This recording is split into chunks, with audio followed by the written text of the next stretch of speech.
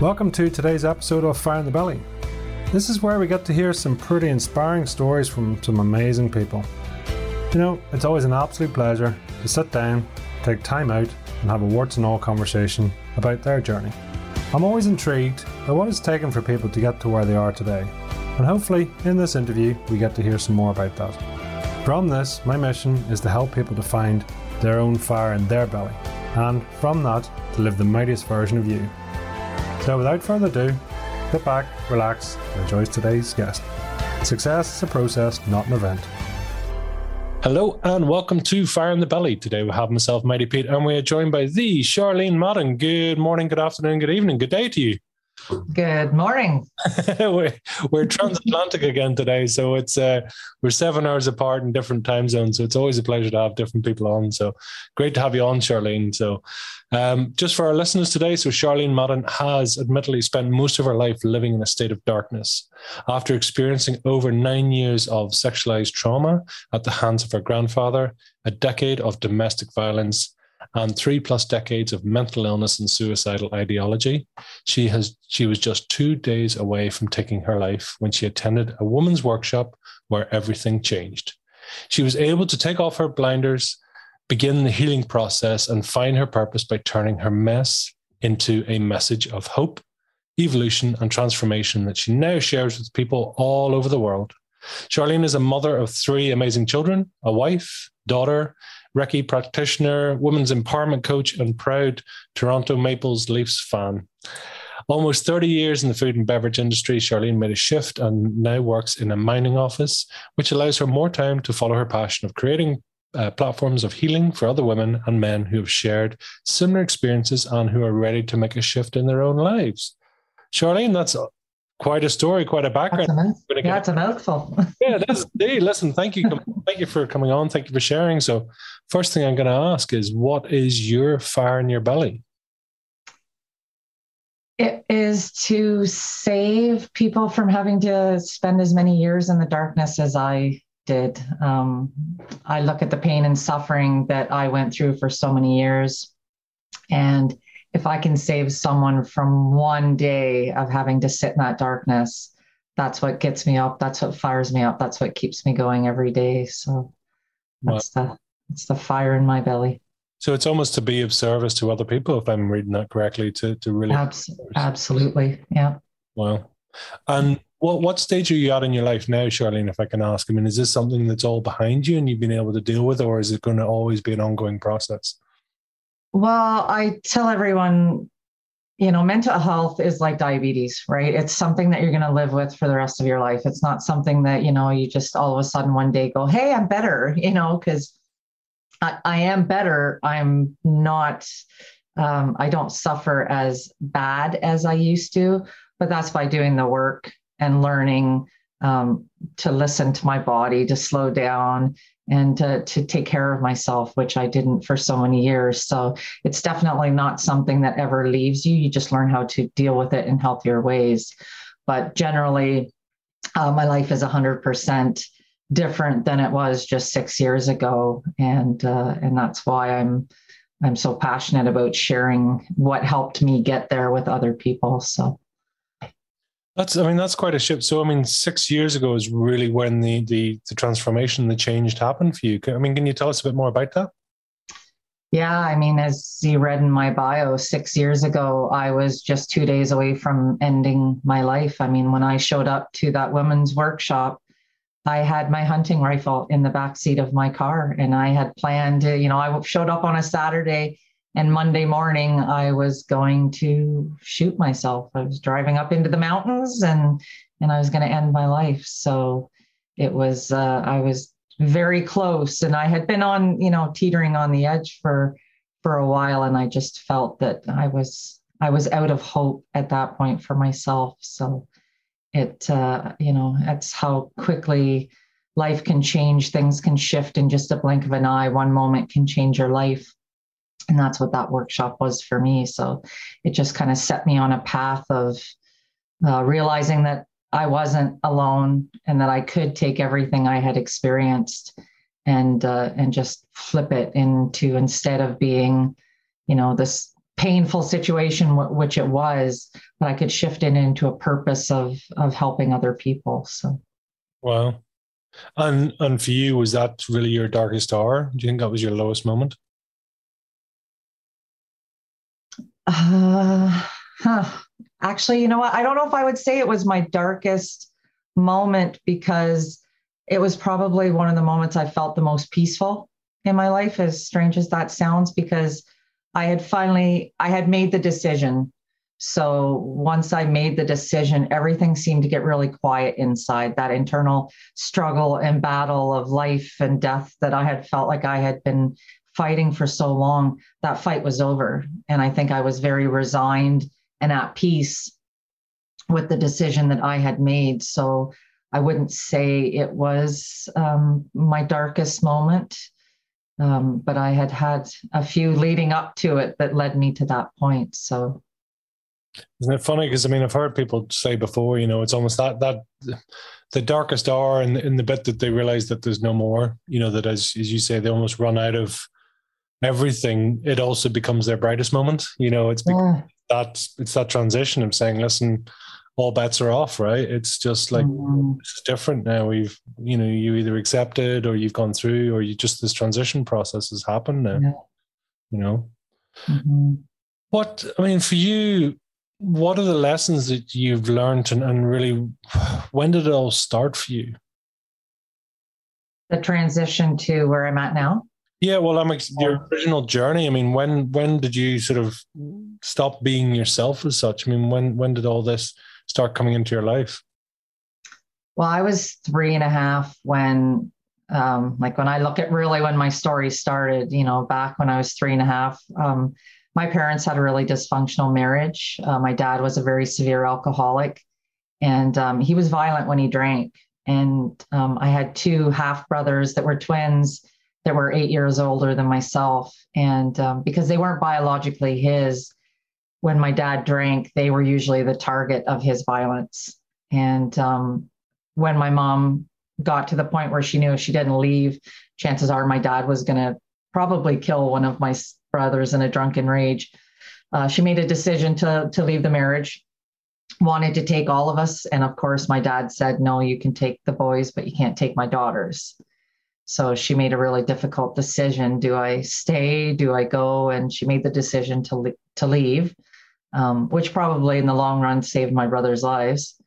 And of course, my dad being such a bad alcoholic, he couldn't raise 2 little girls. I had an older sister, 4 years older than me. So 3.5 and 7 with a severe alcoholic, it's not a good recipe for success for him. And he contacted my grandparents and asked if they would take us in. And my grandmother didn't skip a beat. She said, absolutely, we will take them in. And my grandmother, to me, was the absolute light of my life. She was strong, taught us to be, strong and independent, work hard, all these great work ethics that she taught me. And I probably learned some of them too well.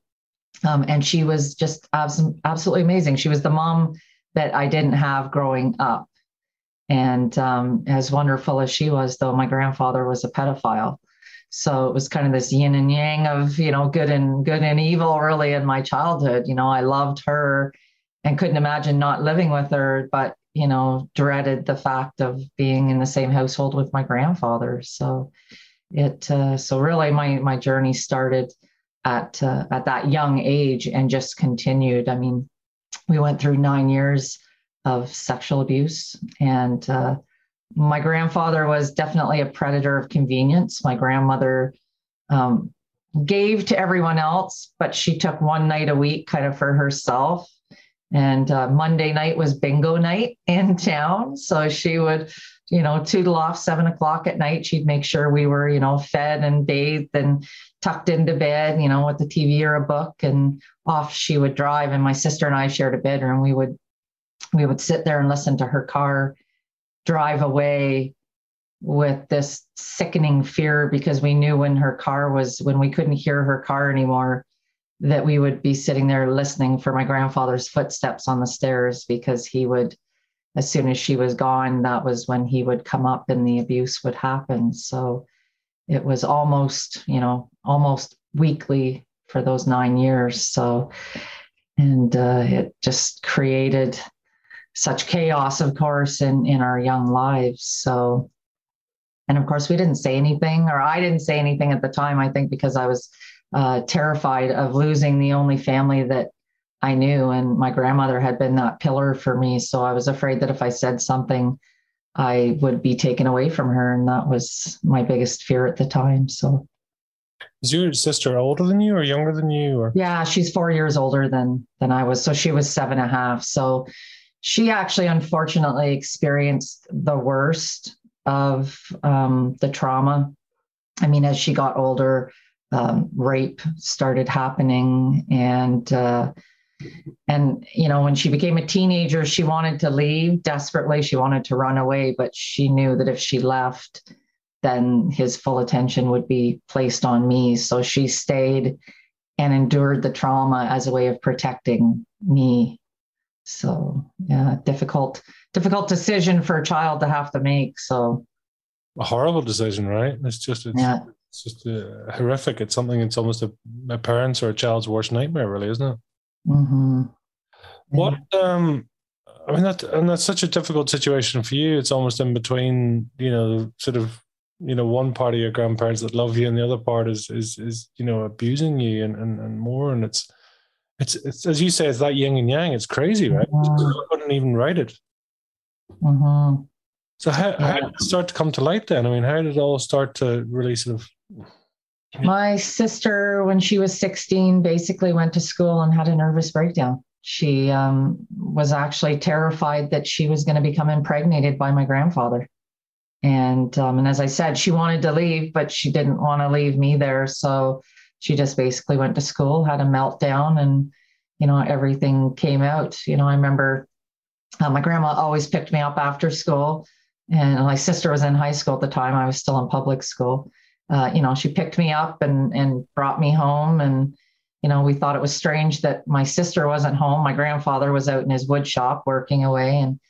And then my grandmother gets a call from the police station, and they're like, we have your granddaughter. We need you to come down to the police station. And of course, my grandmother's angry because she thinks my sister got into some kind of trouble. And so off she went to the police station, and she gets there, and they're like, well, where's your other granddaughter? And she's like, well, she's at home. And they're like, is your husband there? And she's like, yes. And they're like, you need to go get your granddaughter now and bring her here. And of course, my grandmother's completely confused, not knowing what's going on. So she came and picked me up, and, we went into, the police station.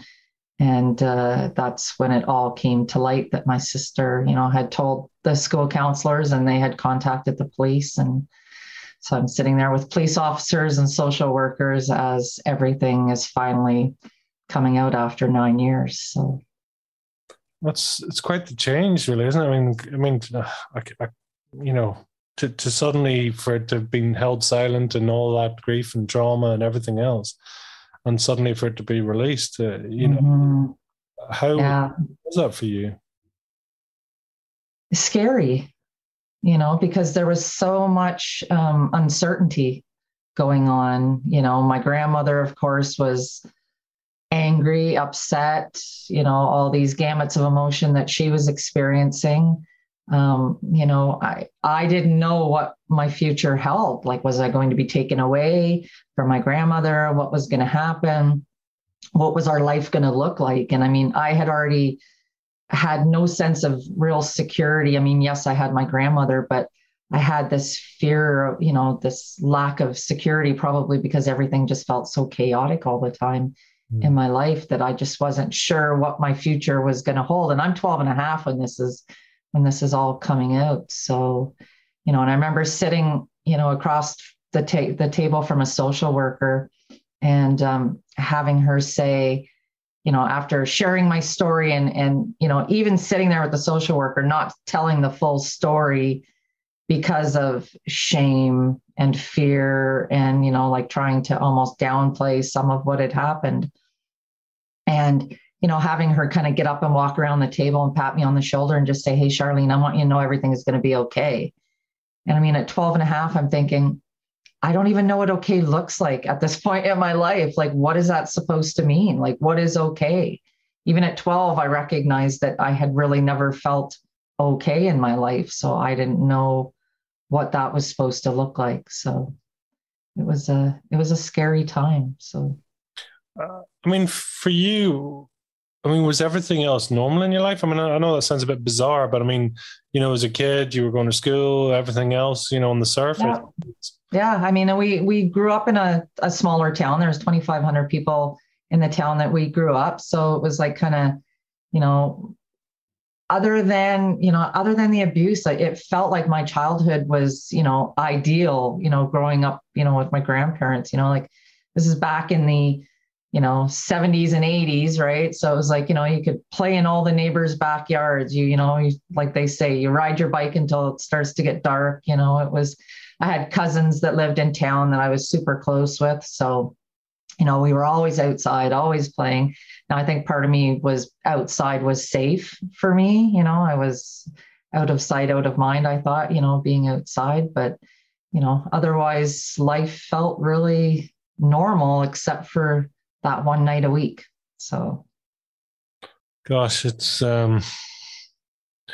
quite something. Well, what did you want to be when you grew up? What was your plans back then? I wanted to be a reporter.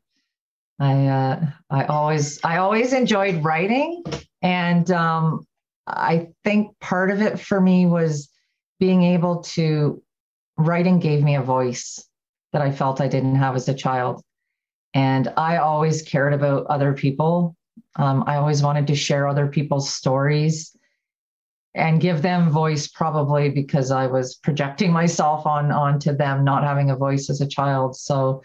But I always loved to write. I remember, I think it was in grade 5, my grandmother bought me a typewriter, and I was just so happy. It was like every school project from like grade 5 on was done on a typewriter, and I would just sit for hours practicing and just imagining myself touring the world and being able to write and to go to all these, war-torn countries and places where, kids were hurt and kids were suffering and give them a voice. So so writing has always been a passion in my life. So it's interesting. I mean, that was sort of almost seen as a method of communication, an outlet for, do you think that was triggered by your own experiences or what was going on? Yeah, for sure. Yeah. I remember, writing some of the stories that I wrote as a child. When I look back on it now, they were very, based on the experiences that I had as a child.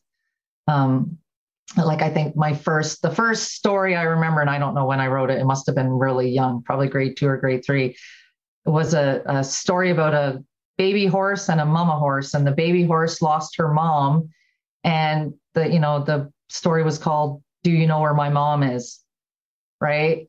And, looking back on it now, I'm thinking, wow, this was a child who was really projecting the pain that she'd already experienced as a child into story.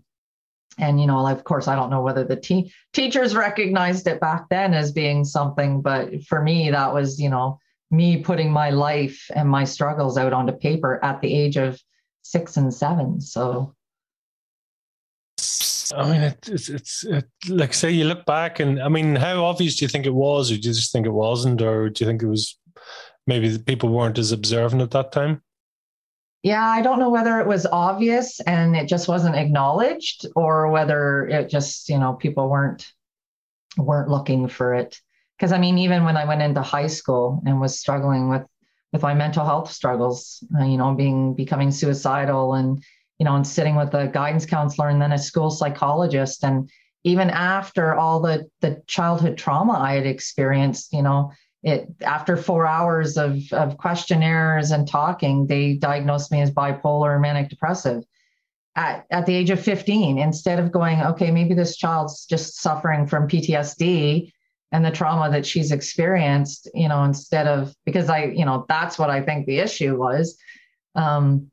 It was just easier to just label it as being something else rather than dealing with what the real heart of the issue was. So, because after the abuse came out, there was no counseling, there was no therapy, there was no follow-up. And I think a lot of that was my grandmother's old school mentality of just put your head down, life happens, let's just get through it and, move on. So I think that was a pattern that I kind of learned a little too well. So Yeah, I mean, it's easy to apply sort of current day sort of standards, expectations, everything to it. But I mean, yeah, you don't have to go back too far, and just life was just different. You know, you used to smoke on airplanes. You yeah. live around without a seatbelt. There's a whole lot of stuff that when I'm not for 1 second condoning it. It's just that aspect of life was very different, you know. And Oh, absolutely. Yeah. as you say, it's my grandmother used to have a saying you never say ill of a dead or a priest, and it's like, well, actually, in where they grew up, it's the priest they should have been saying ill of. You know, it was just one of those circumstances. You know. Yeah. For you then, so you went through school and you know college, and what sort of happened for you then, Charlene? What was your steps? Well, once I got through high school, all I could think of really was I wanted to move away, right? Like I just wanted to get away from where I was because I felt if I changed geographical locations, everything would be better in my life. Not really recognizing that I was the problem. It wasn't where I was the problem, as in the trauma, the unhealed, unresolved trauma was within me. So it didn't matter where I went, there I was. I was always going to be there. Were you talking about it? I mean, was it something that was you were able to communicate, or was it just a shutdown, or didn't understand it? It just it wasn't dealt with. It wasn't talked about, you know, like it was not, like I remember having brief discussions with my mom after the abuse came out. Because I would see my mom intermittently, I can't even say that word this morning. Throughout my childhood, she had moved across the country. So I would see her like every 5 to 6 months. She would pop in for a visit. And after the abuse came out, we learned that my mom had actually experienced the same trauma at the hands of her dad. So I had a lot of anger at my mom for, of course, allowing us to go live with her dad, who she knew was a child molester and rapist. And actually, I probably had more anger directed at my mom than I did my grandfather for some strange reason. But, I just kind of moved on. And even then it was a brief conversation about what had happened. And then that was it. It kind of wasn't discussed. It wasn't brought up. It was just, we try to pretend that this has not happened. So I think I kind of tried to bury that within myself as well. And then moving out, I left high school, moved away to a bigger city. And, I moved away with my high school sweetheart. And we thought, okay, in my mind, I'm thinking I'm going to create this perfect life that I didn't have, the white picket fence, all that great stuff. I'm going to have kids and I'm going to be a fantastic mom. I'm going to have a happy marriage. All these thoughts that I had in my mind that I desperately wanted, but didn't have the skills or the tools to even accomplish. I mean, I got pregnant when I was 20. We decided we were going to have kids younger because we wanted the Freedom 45 plan, 45, your kids are all gone. Now you can live your life. And so I had my first daughter at 21. I had my second daughter at 25, and I had my son at 27. So here I am. I have 3 kids. I'm in my 20s. I'm drinking heavily, which was something that I developed as a coping mechanism in high school to deal with the pain, because I was either drinking, smoking marijuana, cutting, or writing. Those are my 4 coping mechanisms at the time through school.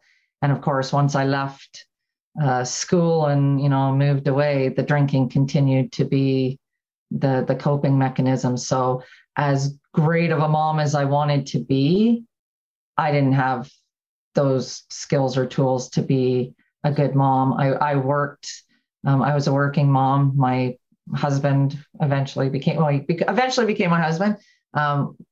Didn't maintain employment very well. So I worked a lot all the time I was gone. And it was difficult to connect with my kids. I struggled immensely to connect with my daughters. I think because when I had a physical connection with them, like your child gets hurt and you pick them up and cuddle them. To most people, that's normal. To me, it felt strange. It felt almost wrong. It it would always set off these little alarm bells in my head of like, is this wrong? Even the simplest of actions.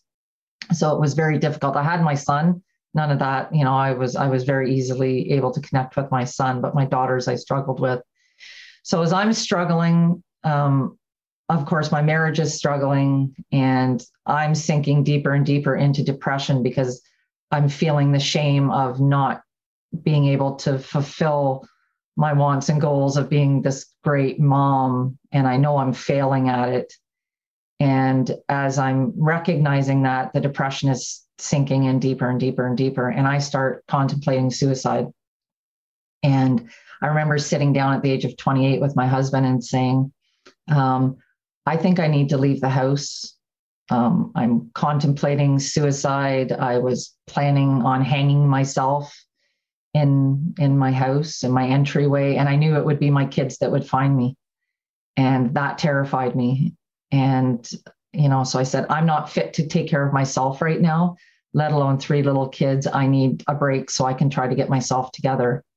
And of course, as I was saying, my marriage was basically over anyway. So he was like, oh yeah, that sounds great. See you later. And I moved out, and I actually moved in with my mother-in-law at the time and thought, okay, I'm going to take some time to really get myself together. But all leaving did was just sent me down a spiral of shame, guilt, all those emotions, because here I just done the same thing that my parents had done. I had abandoned my children. I was like my dad, I was letting alcohol control my ability to parent and be a good parent. So I had just repeated the cycle that I had so desperately wanted to break. And here I was just doing it again. So I struggled, and it was shortly after leaving, it was about a month after I left my husband, that I jumped into another relationship that was as toxic as I was inside. So it just created a whole nother decade of dysfunction. So isn't it? I'm sure in hindsight, looking back, I mean, you're able to signpost it, or you're able to spot almost that in yourself. I mean, how typical is it, do you think, that behavior? And understandable, by the way. I don't think it's. I think it's too typical. And that's the unfortunate part. I mean, unhealed trauma has such an impact on our lives. And I mean, sometimes the things that are happening, we don't even relate to it because it seems so far off from what we've experienced. But, trauma will impact every single area of your life. So, for me, it was difficult. And, I leaving my marriage and then getting into this dysfunctional relationship. And I mean, I always say like attracts like. So, I mean, I got with someone who was as dysfunctional as I was. He was an alcoholic. He had experienced his own childhood trauma, which created anger within him. So, I mean, he started being violent. I started experiencing the domestic violence very quickly in the relationship. And I think the problem was, at the time, it fit the narrative of what I thought I deserved. I had such shame and guilt for leaving my children that I almost felt like, oh, this is my karma. This is what the universe is giving me as payback for being a bad mom, So, and then when the abuse happened, it seemed normal, like abuse had been such a prominent part of my life. And yes, not physical abuse, but just abuse in general, that, I had such poor self-esteem that I felt that that's just what I deserved in life. Like, maybe this is what my life is always going to be like. Maybe this is all I deserve, is to be treated poorly. And those were just the messages that I just kept replaying over and over and over. So, and once you get stuck in that loop, it's hard to get out. And I don't think everyone sort of realizes that. It's almost, as you say, that's, for some people, if there's a raised voice in the house, that's exceptional. But for some people, that's normal. That's, in fact, that's the way you talk, isn't it? That you yell at each other, or, if there's a violent partner or something else, it's like, that's normalized. And so people then are sort of attracted back to that and kind of going, well, this is all I've ever known, therefore this must be the right thing, right? So does that make sense? Yeah, for sure. And I don't have any memories of my life before my grandparents. Like, I don't remember my childhood or anything like that, probably because I was so young. But, I wonder how much of that imprinted, the violence from my dad and the arguing and the fighting, how much was already anchored in there that just, made it feel normal, because it wasn't normal and nothing about that relationship was normal. So. Yeah, it is that knowing, or that sort of how much of this has you as the child at that time, you as sort of the pre-7 or whichever sort of time we are extremely influenced by our surroundings. It's do you ever remember being normal as such? I mean, that's maybe a sort of a weird thing to say, but do you ever remember not having these things going on around you, or is it just always been there, as you say? Yeah, as a child and in my early life, I mean, I'm feeling, well, yeah, I guess I don't even know what normal is. I guess that would be my thing, because, I would say I feel normal now, but I actually don't feel normal, because I think normal is just sometimes I think normal is just to go through the life and put your head down and just ignore everything that is happening. I think that was the normal back then, was just not to acknowledge anything and just to pretend like everything was okay. Now as fantastic as my life is, I still feel like my life isn't normal, because I have such a passion and purpose within me that I look around and I go, I'm pretty abnormal in that aspect, because I want to create such change in the world. So, but as a child, I think everything just felt normal. So. It's maybe a bit of a strange question, but do you believe that, not that it had to happen, but actually that was, that sort of was always going to happen in your life to sort of facilitate or be a catalyst to let you become what you're supposed to become? Does that make sense? Yeah, absolutely. And, I had a lot of people that have asked me if you could go back and change things, would you change it? And as trauma filled as my life was, I wouldn't change anything, not a second of it, because every single thing that happened created who I am now. And I love the person that I am now. And if any single one of those dominoes was out of place, then everything wouldn't have fallen into where it is now. People talk about regrets, and I really don't have any regrets. I mean, I chose some paths down in my life that I maybe wish I would have gone a different direction. But my only regrets I have of course, is that my children suffered emotionally because of the state that I was in. That is the only regret I have in my life. If I could have saved my children from having to experience any of the pain and heartache, then I would. But I also know it's created the people that they are today as well. So yeah, but it's hard because you also weren't acting as your true self either. So for sure, yeah. I mean, I remember sitting in. My oldest daughter has suffered from mental illness as well, and I remember sitting in a social worker's office that had such a flashback feel to me. And my daughter being so angry at me about, the choices I had made in my life and how it had negatively affected her. And everything she was saying was absolutely true. And I remember sitting there feeling so judged by this room of people, social workers, who had no understanding of what I had gone through in my own life. And I remember just looking at her and kind of having this feeling of peace come over me, and just going, you know what? I did the best I could with the tools that I had. Mm. And it was in that moment that I felt like I gave myself grace for the first time, because I had so much guilt over what I had done and the choices I had made. But I recognized that given what I had gone through, I really was doing the best that I could. And I walked out of that appointment, and it was kind of an epiphany moment for me, because I went, you know what, if I'm giving myself this grace, then I need to give this grace to everyone else in my life, everyone who has touched my life. I looked at my mom and went, okay, knowing what my mom went through as a child, she did the best she could with the tools that she had. My dad being an alcoholic and growing up in a family that was, could be violent at times. He did the best he could. my grandmother did the best she could.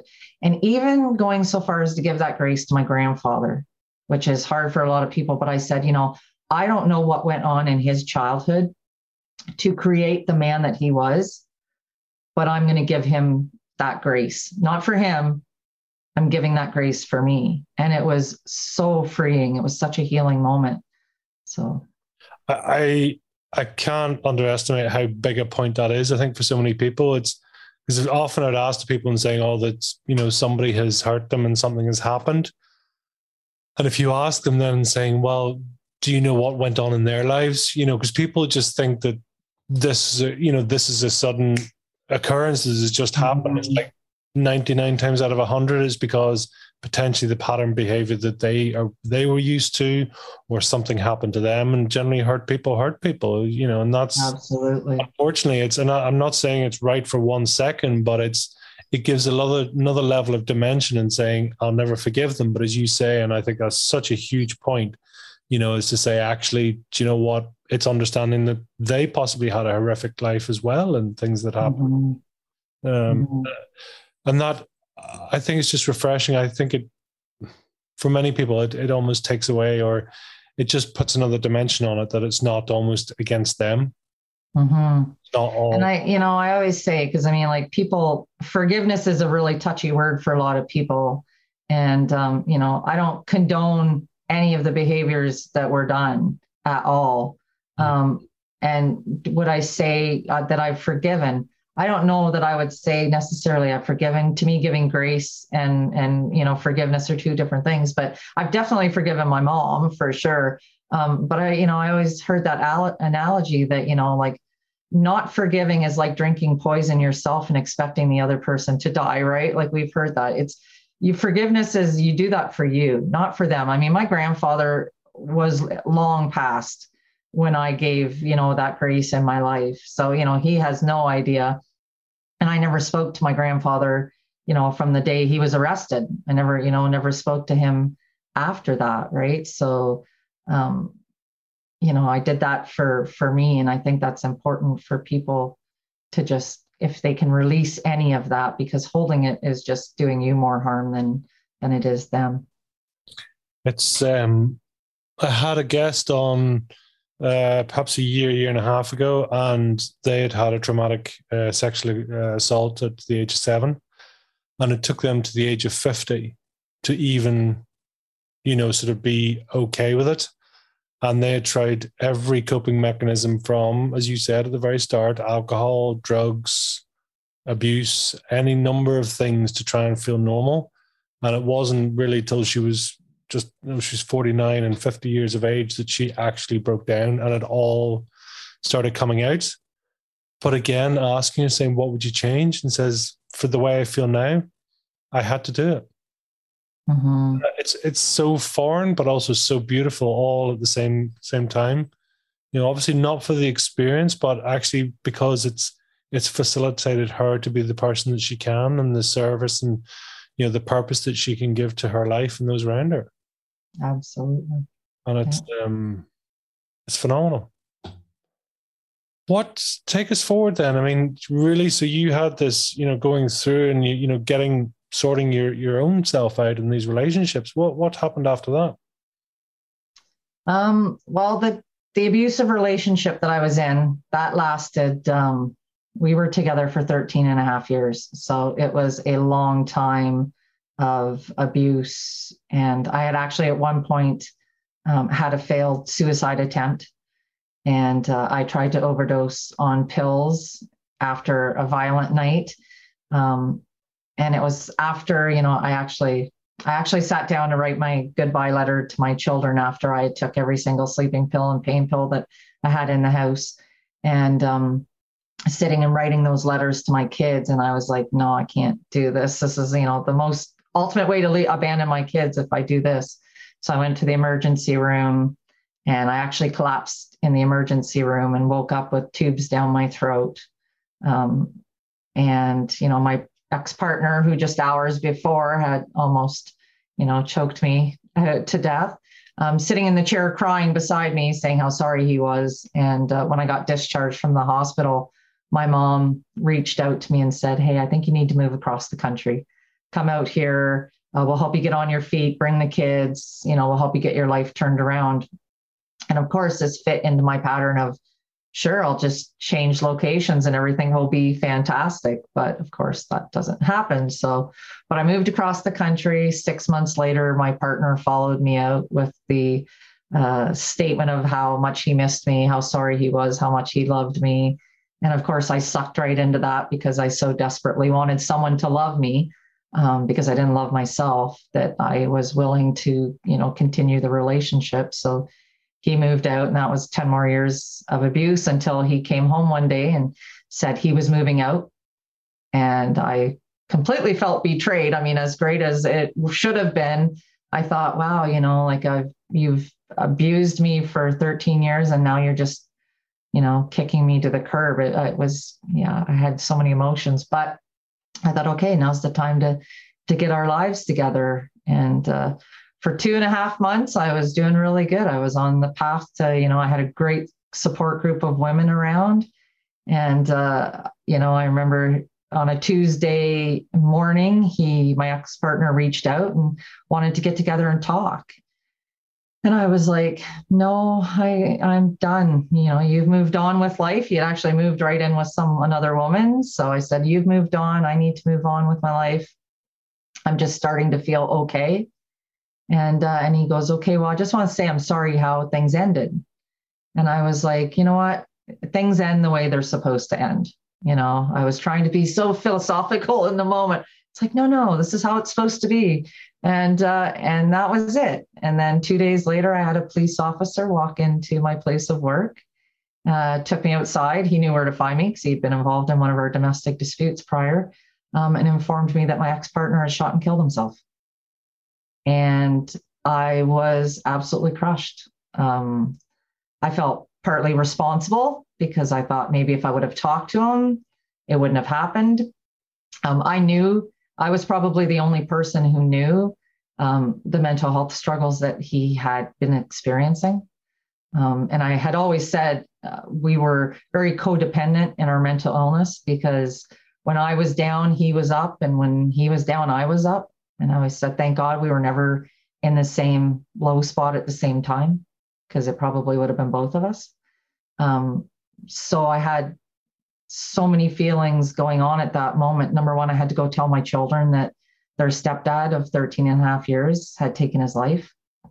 And again, talking about, regrets with my children, I was so wrapped up in my own grief at that time that I just kind of set them out to sail by themselves. I didn't, I wasn't there emotionally the way I needed to be for them. And that's one of my greatest regrets that I have, is that they went through that on their own. And so I tried to, do what my grandma said. I just kept my head down and pretended that I was okay. Not many people were aware of any of the struggles that I was going through, because, I had this persona of, being this rough, tough person who had it all together. And meanwhile, I was just kind of crumbling inside. And I remember 2 weeks after his death, sitting with a good friend of mine, and I said, I am so angry right now. And she's like, well, of course, anger is one of the stages of grief. And I was like, no, I'm not angry he's dead. I'm angry he did it first. And she was like, okay, and that's a hard concept for people to grasp. But inside, I'm thinking, I've just had to witness the pain and the heartache that everyone has had to endure because he ended his life. I've seen all the pieces that people have to pick up. And here I am. I want to end my life so bad. How do I do that? Like, it was this battle of good and evil, it's like, I don't want to be here, but I don't want to hurt anybody, and it was such an emotional struggle. And I was, just trying to get through life, pretending that I was okay. And, and I remember having, a really bad evening where I was sitting on my bathroom floor. And this is probably, when we talked about the darkest moments, this is probably one of the darkest moments. Was I'm sitting on my bathroom floor and I've got painkillers in one hand. And because I had a chronic pain I had developed fibromyalgia because of the trauma. And of course, that's painkillers are great for that. And so I've got painkillers in one hand and I've got my gun cabinet key in the other hand. And I'm like, I'm done. I'm tired of hurting. I'm tired of being in pain. And I'm tired of trying to hold it together for everyone else when I feel like I'm falling apart inside. And I was trying to decide which would be the best way, and all I could think of was that my son was 2 floors down sleeping in his bed and he would be the one that would find me regardless. And so again, that moment of I can't do it because of my children, I just grabbed a knife and I started cutting my legs. And I remember looking down at the floor and there's, blood is starting to, puddle on the floor. And I'm like, I can't, something's got to change. Like I'm at a breaking point where I'm going to topple over the edge or I need to try to get help. And I thought, okay, so the next morning I got up and I contacted mental health and got in to see a psychiatrist and thought that would be the fix that I needed. And shortly after my appointment, like my first appointment, I received notification that I was getting a life insurance policy for my ex-partner's passing. So again, the guilt is kicking in of I've just, received money because of this, right? And I'm thinking, okay, well, it's a chance to start a new life for my kids, put money away for college and, get a house and all of this. And while I'm thinking about all of this, all I'm thinking about is that, my son is going into grade 11 at the time. He's only going to be home for 1 more year. And what's going to happen when he's gone? Because my children were what kept me alive. And I was starting to have this panic and this fear that once they were gone, that was going to be it. My reason for being here was going to be gone. So, I'm seeing the psychiatrist and I'm about 3 appointments in and I'm getting really frustrated because my personality is, I'm a list person. So just tell me what to do and I'm going to do it. And of course, she just kept wanting to revert back to the past. And I was getting frustrated. I was like, I don't want to talk about my past. I know why I'm screwed up. I lived it. I've been living it forever. I know why. Just tell me how to fix it. And I remember saying to her, can you just tell me how you dealt with your mental health struggles? Like, what did you do to help you get better? And I watched her eyes kind of glaze over. And she's like, well, Charlene, I've never personally experienced mental health struggles. Well, that was it for me. I was like, you've just sat here for like 3 appointments telling me that you understand how I feel. You don't understand how I feel because you can't.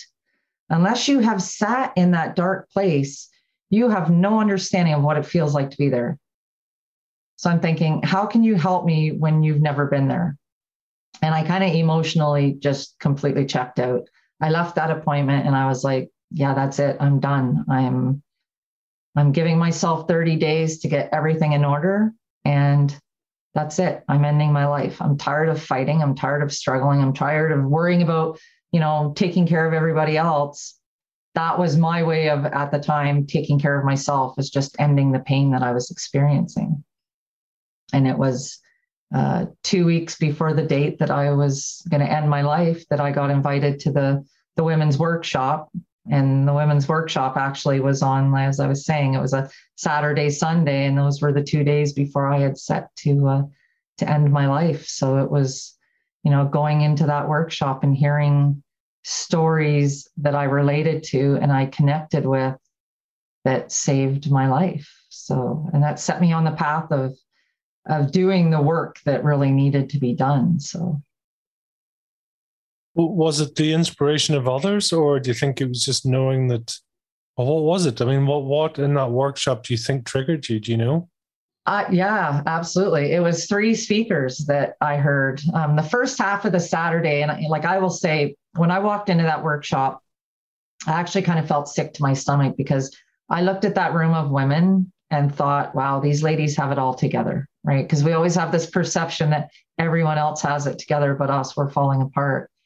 And I just kind of, I sat down, I got through the first part of the morning and none of it connected with me. It was like health and fitness and financial well-being. And of course, none of that to me mattered anymore in my life.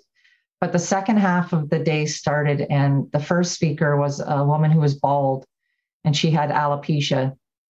And she stood on the stage and she was talking about how she had not had any self-love, no self-worth, because, she didn't fit the beauty standard. She had no hair. So, she didn't feel worthy as a person, and how she didn't love herself and how much she had struggled as a young child and a young teenager. And then going on to being a young woman, she had dealt with addiction and depression because of that. And how the moment that she learned to love herself, everything changed. And, I'm sitting in my seat and I kind of hear this voice in the back of my head that says, well, what about you? And I'm thinking, yeah, what if I could have loved myself? I'm thinking that my entire life, I have relied on other people's love to validate me. I was trying to make up for my parents, abandoning me is what I thought at the time. So I was like, I just want someone to love me for me, not for the physical body that I have, the gratification that I just want someone to love me for me. And it was that moment of, what if that person is me? What if my love for myself is enough? And of course, I brushed it off because I'd already made up my mind anyway. So next speaker comes out, and it's a woman who's talking about living with mental health struggles and being suicidal for 2 decades.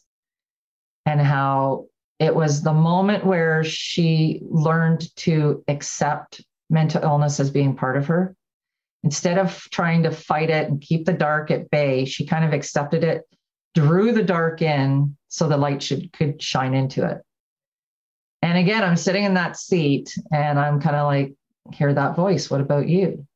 And I'm thinking, yeah, how different would my life have been if I could learn to live with this? If I could have found healthy coping mechanisms, if I could have embraced that part of me instead of feeling shame about it and trying to fight it. And of course, I just brushed it off because I'd already made my mind up. And then the last speaker of the day comes up, and it's a gentleman, and he gets on stage and he starts talking about his failed marriage, losing custody of his kids, being addicted to painkillers and alcohol, and being suicidal. And how for an entire year, he had tried to find a perfect mix of pain meds and alcohol so he could commit suicide, but make it look like an accidental overdose, because he was in the life insurance business and he knew he had to make it look right in order to take care of his kids. And on one rare evening, his wife asked if he would take the kids overnight, which never happened. He said yes. And it was on that night that he found that perfect mix of pain meds and alcohol. And as his kids were sleeping in, his apartment, he was laying on the couch knowing he was overdosing. And as he was laying there, he kind of heard a voice that said, no, not like this, not today, there's more. And he was able to get to his cell phone. He called 911 and it set him on his path to recovery. He got clean and sober. He got into therapy, got help. And now he was going around and sharing his stories in hopes of someone that needed to hear the message to hear it.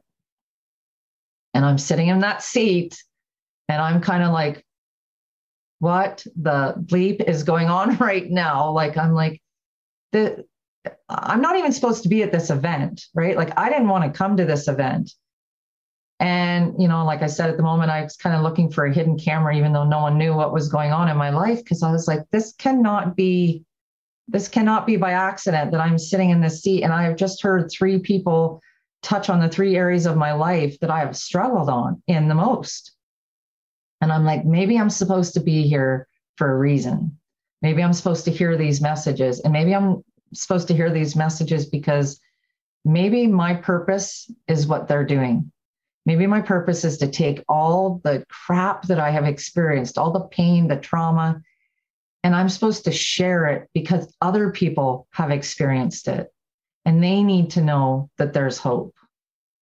And I think, like I always say, I knew intellectually that other people had experienced, the things I experienced, the domestic violence, the childhood sexualized trauma, mental health issues. I knew it, but to hear people so vulnerably sharing their stories, I felt this connection and this anchor, almost as if the anchor went into the ground. And I sat in that seat and I went, no, I want to live.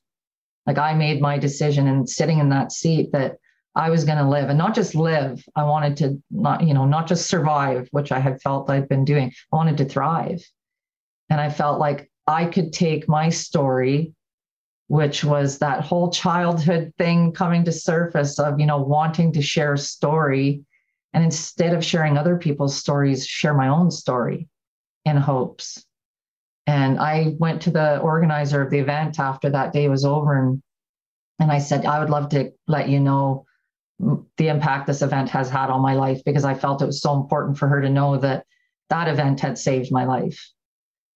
And she, of course, and I was like, I would love to come back next year and talk at your event. And she was like, absolutely, I would love to have you come back. And I did. I went back the next year and I shared my story. And so much between leaving that event that day and to when I went back, my whole life had changed like 180 degrees. Like it had just completely shifted. We did a little exercise on fear, and I realized how much I had been allowing fear to control my life. And the activity was write down 6 things that scare you or intimidate you. Write 6 things down and then roll the dice. And whatever number comes up, do it. Just face your fear, because once you face it, you're going to learn it's not as big and scary as you think it is. So I started doing that. I started, I wrote down 6 things that scared me and I started doing it. I took all the poetry that I had been writing since I was a child, because that was my outlet for the pain and the trauma. And I self-published a book of poetry because I thought, this is my way of showing people who I really am. This is the me that I have kept hidden. And it was me being vulnerable and kind of opening myself up. I started talking about my experiences, my mental health with people. I asked, I had such a fear of rejection that I was like, okay, ask someone out on a date. That was I think the 3rd thing on my list. And because I wanted to prove myself that if someone said no, it was okay. I was still going to be all right. I had made the decision that I was okay to be by myself. I kind of left that event going, we're okay to be alone. We love ourselves enough. We're okay to be alone. But, I wanted to deal with that rejection fear. And so I asked, someone out on a date, brother of a good friend of mine. And, I say at the time, unfortunately, he said yes, because he blew my whole attempt at trying to learn rejection was okay. But he said yes. And then we had our first date 2 months later. And then 8 months after that, we got married. It was just, I say when I left that event, I think I heard the universe take a collective sigh and say, okay, we've been waiting for you. Let's go. We got big plans. So everything started falling into place in my life. And I went back, spoke at that event. And before I got off the stage, I said, my purpose in sharing my story is just to reach one person. If I can just reach one person, save one life by someone realizing that, they're not alone and that they can get through it, everything that I've gone through is worth it. And I got off that stage and I was trying to beeline out of the room because I was so nervous after speaking and being so vulnerable that I had a woman who was in the audience stopped me. And she said, hey, Charlene, you know how you said you wanted to save a life? And I said, yeah. And she goes, I want you to know today you did. And she turned and walked away. And I was standing there, and I get goosebumps every time I tell that story. I was standing there and, of course, I'm really quiet. And then I heard that little voice that I have become really good friends with now and learned to listen to. And it says, okay, now let's go find one more. So for me, it's just that journey to find that one more person who needs to hear that story. So how does that make you feel? It makes me feel good. I know I give, I tell everybody, even talking on podcasts for me is, it's so healing and cathartic. And the healing process is not like, okay, I've healed and that's it. One and done. To me, it's a long lifetime process, right? Growth never stops. And for me, I always say, like, every opportunity I get to speak is giving voice to that little child that was inside of me that didn't have a voice. So it's, I'm empowering her to say, okay, this is it. Like, now is your chance to speak and have your voice and be heard. and help other people, which is what we've always wanted to do. So knowing that, I can save one person from a day of suffering, even if it's just for a brief moment, then that's, what my purpose is. That's why I am here living this life that I'm living. So it's, do you think that's your purpose? Yeah, absolutely. Yeah, I think, I had those stirrings as a child of, wanting to be a story, both being a storyteller, but also, helping other people. So I think the purpose was there. It just took going through all of those experiences to really bring it to light. So it's, I don't know, I suppose when you look at it and it's a hell of a journey, right? Mm-hmm. Hell of a journey. Mm-hmm. But that also puts you in a very unique position to help some special and amazing people too, right? Mm-hmm. Yeah, I look at, I think back to that office visit with that psychiatrist, right? And her not truly understanding. So me being able to connect with people, and having people reach out after they've heard, I've had quite a few people reach out after they've heard my podcasts and they're like, thank you. And I mean, I always give a message of, if you're, if someone's experiencing darkness and they don't feel like they have anyone to reach out to, or they don't feel comfortable sharing with the people in their lives, that, I'm always available 24/7 on social media. It's like, I always tell people, message me on Facebook, because I will come and sit virtually in the dark with anybody until they're ready to rise up into the light, because it's so important for me, for people to know that they're not alone and that there are people who truly understand what it feels like and what they're going through. And yes, all of our experiences are different. And I may not have experienced the same trauma as someone else has necessarily experienced, but I do understand those feelings of being alone and in the dark. So for me, it's so important that people know they don't have to be there alone. It's I had some conversation with someone recently, and often found it's especially when people are that much in the dark, and it's suicide's either on their mind and all the rest, and almost one part is talking somebody down. That's just one part of it, but the second part then is giving them a reason not to do it again. And it's two parts, right? And it's and there's a saying which I particularly like, and it is almost your weakness can become your strength if you learn. It's like standing on the shoulders of the negative things in your life, and the first thing is to neutralize it, the second thing is to get okay with it, and then the third thing is to accept it and use it as your power. And is that, do you think now that's something that can be your power? Have you been able to sort of twist the energy and bring the momentum to that stage in your life? Yeah, absolutely. I mean, I've taken it, and over the last, like I said, 6 years, the change in my life, and I am taking it and using it as a tool for good, right? And it's part of it is continuing to do the work. I mean, we never stop doing the work ourselves.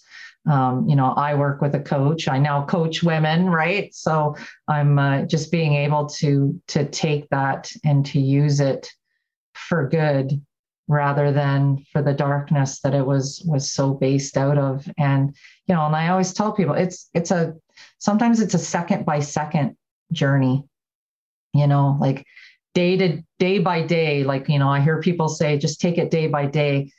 Sometimes you got to just take it second by second, because when you're in that dark place, it's like, if I can just get through the next second, just get through the next second. Right. And that's where your focus has to be, just getting through it. And then,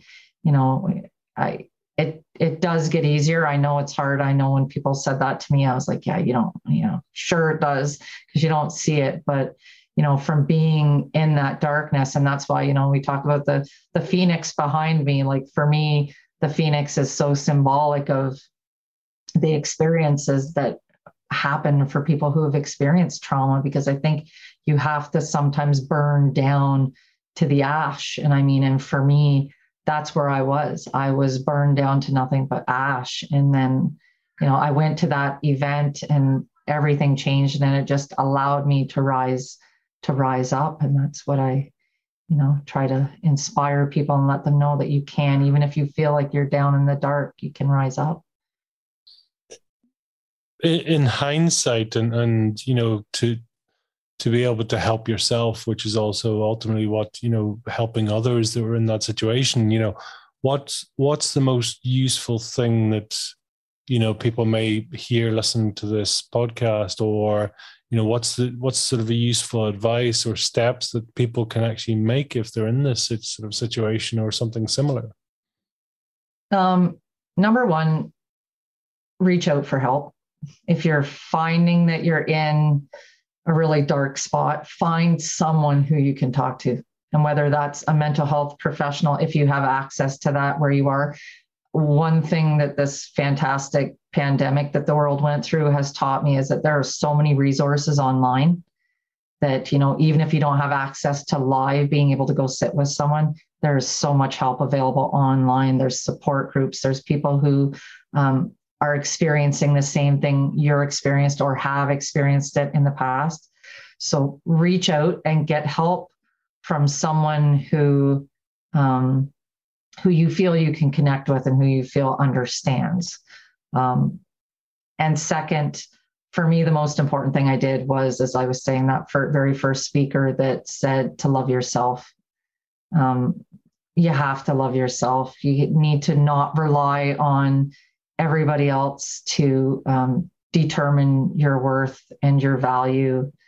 And I mean, I ask myself on a daily practice when I'm doing things, I start the day, it's like, okay, what would someone who loves themselves, what would their day look like today? What would they do? If I'm looking at doing something, it's like, would someone who loves themselves do that? So it means I usually only have a small piece of cake rather than a really big piece of cake. But it's just loving yourself, because once you can love yourself enough, you'll set boundaries, which are so critical. And the boundaries are not just for other people. You're going to set boundaries for yourself as well on what you're willing to allow yourself to do in your life. And I think sometimes those boundaries are more important than what we allow other people to do. Like, I have very clear boundaries in my life on who I let in, what I let in, and what I put out into the world. I mean, it's never going to be perfect. And I think what, people need to understand is society gives us this perception that we have to have it all together all the time. And I'm here to tell you that's not true. You don't have to have it together all the time. It's okay to not be okay. And and again, that's the grace I gave myself, was the understanding that, you know what, Charlene, if you're having a bad day today, it's okay. Like, don't judge yourself for having a crappy day. Go through it, get through it, and let's move on from it. The next day, tomorrow is always a new day, but it's like, you don't have to have it all together. And if you need to take a day, take a day. If you need to take a week, take a week. If you need to take a month, take a month. Do what you need to do to be okay for you. But that comes from understanding that you need to love yourself and take care of yourself first. Is that, and I love that. The fact, can you categorically now say that you like yourself and you love yourself? Oh, absolutely. Absolutely. Yep. Yeah. What's your values now, Charlene? I think my values are the same as they've shifted a little bit, but I've always believed in, number one, looking after other people. For me, that's a huge value for me, is we need to sometimes take our eyes off ourselves and look at, yes, I take care of myself, but part of me taking care of myself is honoring that part of me that wants to help other people.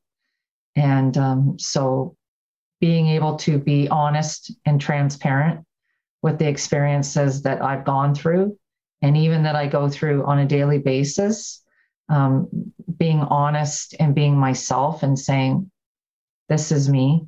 If you don't like me, that's okay. I don't need you to like me. but, you know, I need you to like yourself, right? That's, you know, the message that I, you know, try to put across, especially the women that I work with. It's, not everybody's going to like you. Not everybody's going to love you, you know, and just accept that. And I am still, you know, working hard is that one value that I've learned from my grandmother that has just really stuck with me. So I work hard at what I do and anything I do in my life. I surround myself with people that lift me up, not pull me down. I'm very selective of who I allow to come into my bubble and who I share my energy with. And I think that's so important because I think sometimes we need to purge toxic relationships out of our life, and it's hard for people. Even family, you know, I've cut ties with family. If, you know, if it's not beneficial to me in my life, then I have to protect my peace at all costs. And that has become, you know, my number one mission. And again, giving back and being of service is important. That's why I created that workshop that I attended after I spoke at that event. She canceled the workshop. She didn't do anymore. She was kind of burnt out from doing them. And I remember sitting the following January at a, you know, goal session and thinking, you know, it's really too bad that these workshops aren't happening anymore because I know the power that they can have. And hearing that little voice in the back of my head that said, well, what about you? And I was like, yeah, what about me? Why don't I start a workshop? So now for me, it's, you know, I host that workshop once a year, and it's my way of, you know, paying tribute to the event that saved my life and, you know, giving homage to the power of story and the power of connection. So just being of service is so important to me. So it's so beautiful, isn't it, to sort of give back and, as you say, to be of service and you know, to help other people, you know. Yeah. What's powerful. a two-part question? I mean, what are you capable of and what's coming up for you now? What am I capable of? Whatever I set my mind to. I believe that the only limits that we have are the limits that we place on ourselves. I mean, my goal is to one day share my story on a Tony Robbins stage. That is my goal, is to stand up there. And that's just stemming from my desire to create impact to as many people around the world as I can.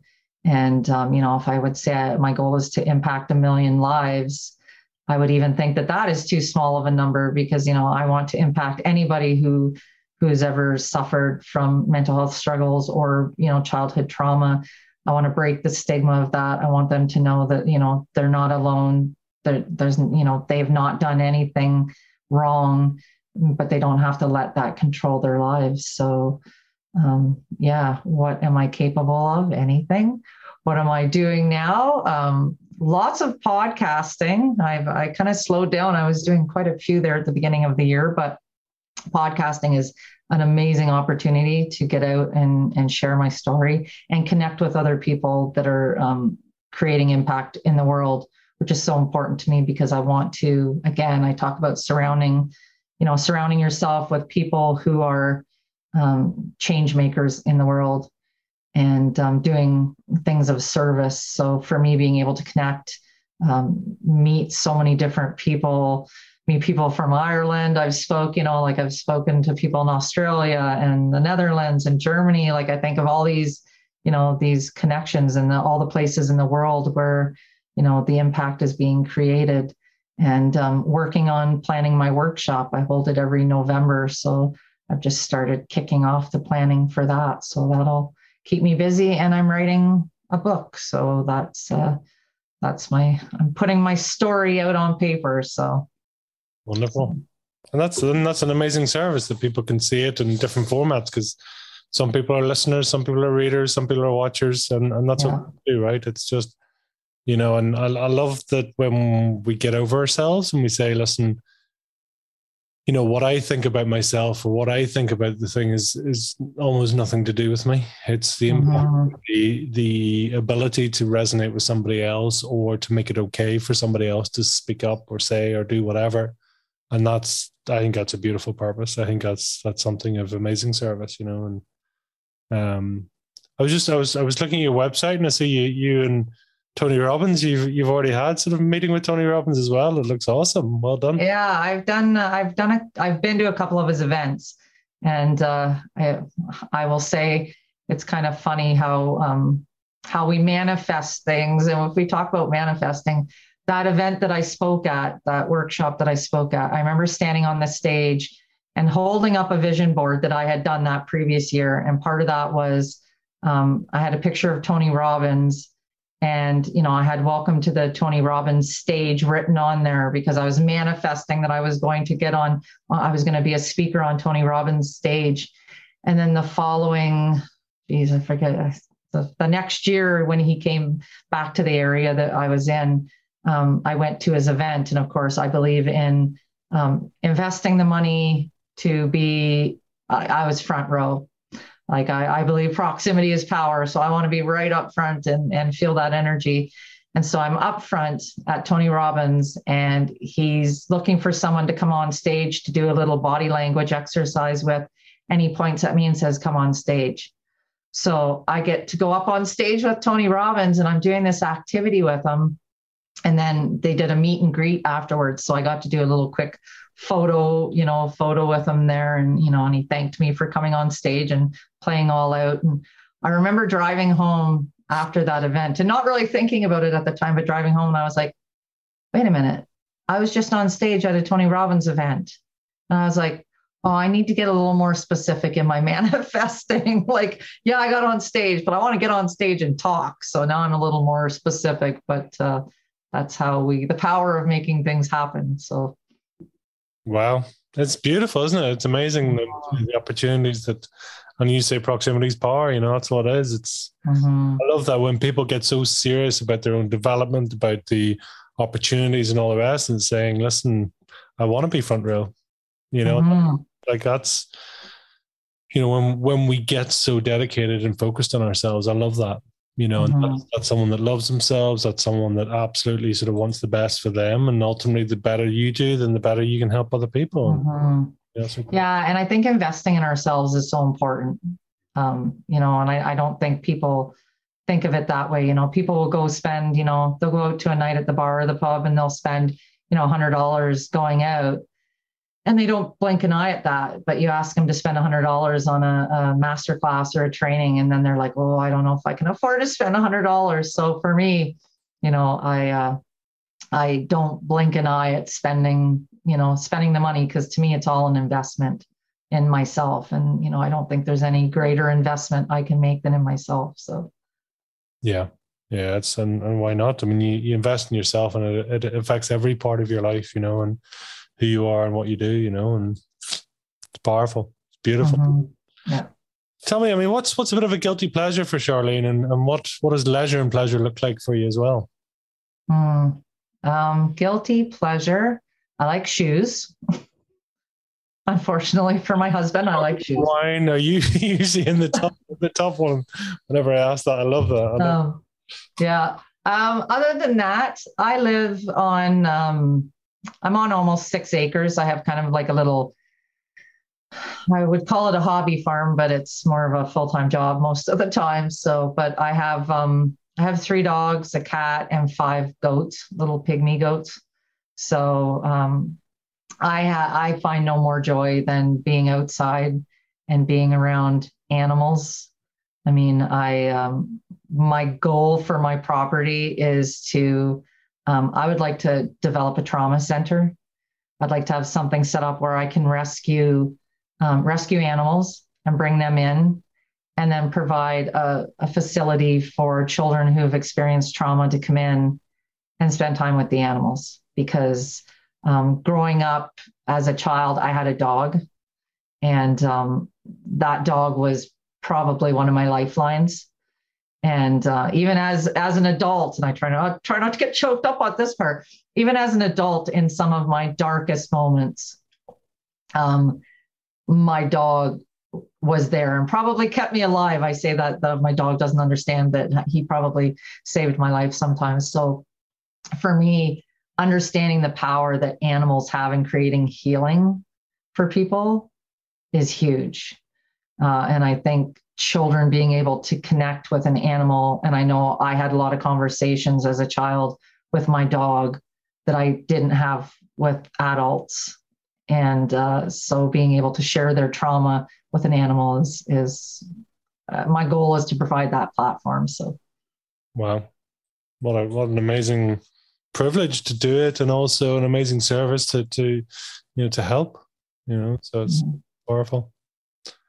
Tell me, if you were to try and then describe your fire in your belly in 1 or 2 words, Charlene, what would they be? Creating impact. Yeah, that's it. I talk about ripples a lot, and I don't think we put ripples out into the world constantly, and we never sometimes know how far the ripples go. So for me, I just want to create the biggest ripples that I can and reach the most, the farthest away I can. So, but for me, it's creating impact. So, wow. Tell us, where can people reach you? Where can people learn more about you, hunt you down, stalk you, any of the above? Yeah, you can find me on all the social media platforms, of course. Facebook, Charlene Madden, speaker and author. Instagram, Charlene Ann Madden. My website is www.charlenemadden-speaker.com. And anywhere you want to reach out. And like I said, if you please reach out. If you need someone to talk to and you don't feel like you have anybody else, please message me on Facebook. So I'm available 24 hours a day, 7 days a week. So. Wow. Is there a final message then you'd like to leave with our listeners today? That you're worthy. You deserve to be loved. You deserve to be here. You deserve to exist, and you deserve to create your own ripples in this world. So just have faith and get through the next second. So yeah, one step at a time. So it's all about. Charlene, it's been absolutely beautiful having you on. Thank you so much for sharing. And I think it's so powerful for you sharing and going through and really being where you are today. So thank you for your service and helping other people. Well, thank you for the opportunity, and thank you for your platform, and thank you for the healing that you are creating and the ripples you're sending out. So thank you. Until the next time, take care. You bet. Well, that was another great episode of Fire in the Belly. This really wouldn't be possible without our great guests taking the time to share their personal journeys. And boy, oh boy, sometimes it is personal. It's an absolute pleasure to have that, and then to hear the journeys that people have been on. We've loads more episodes coming up soon, and it's always a pleasure to have guests on. If you do happen to know anyone with true fire in their belly, please reach out to us so we can share their journey, lessons and successes. So, all that's left to say is have a great day, live with fire in your belly, and be the mightiest version of you.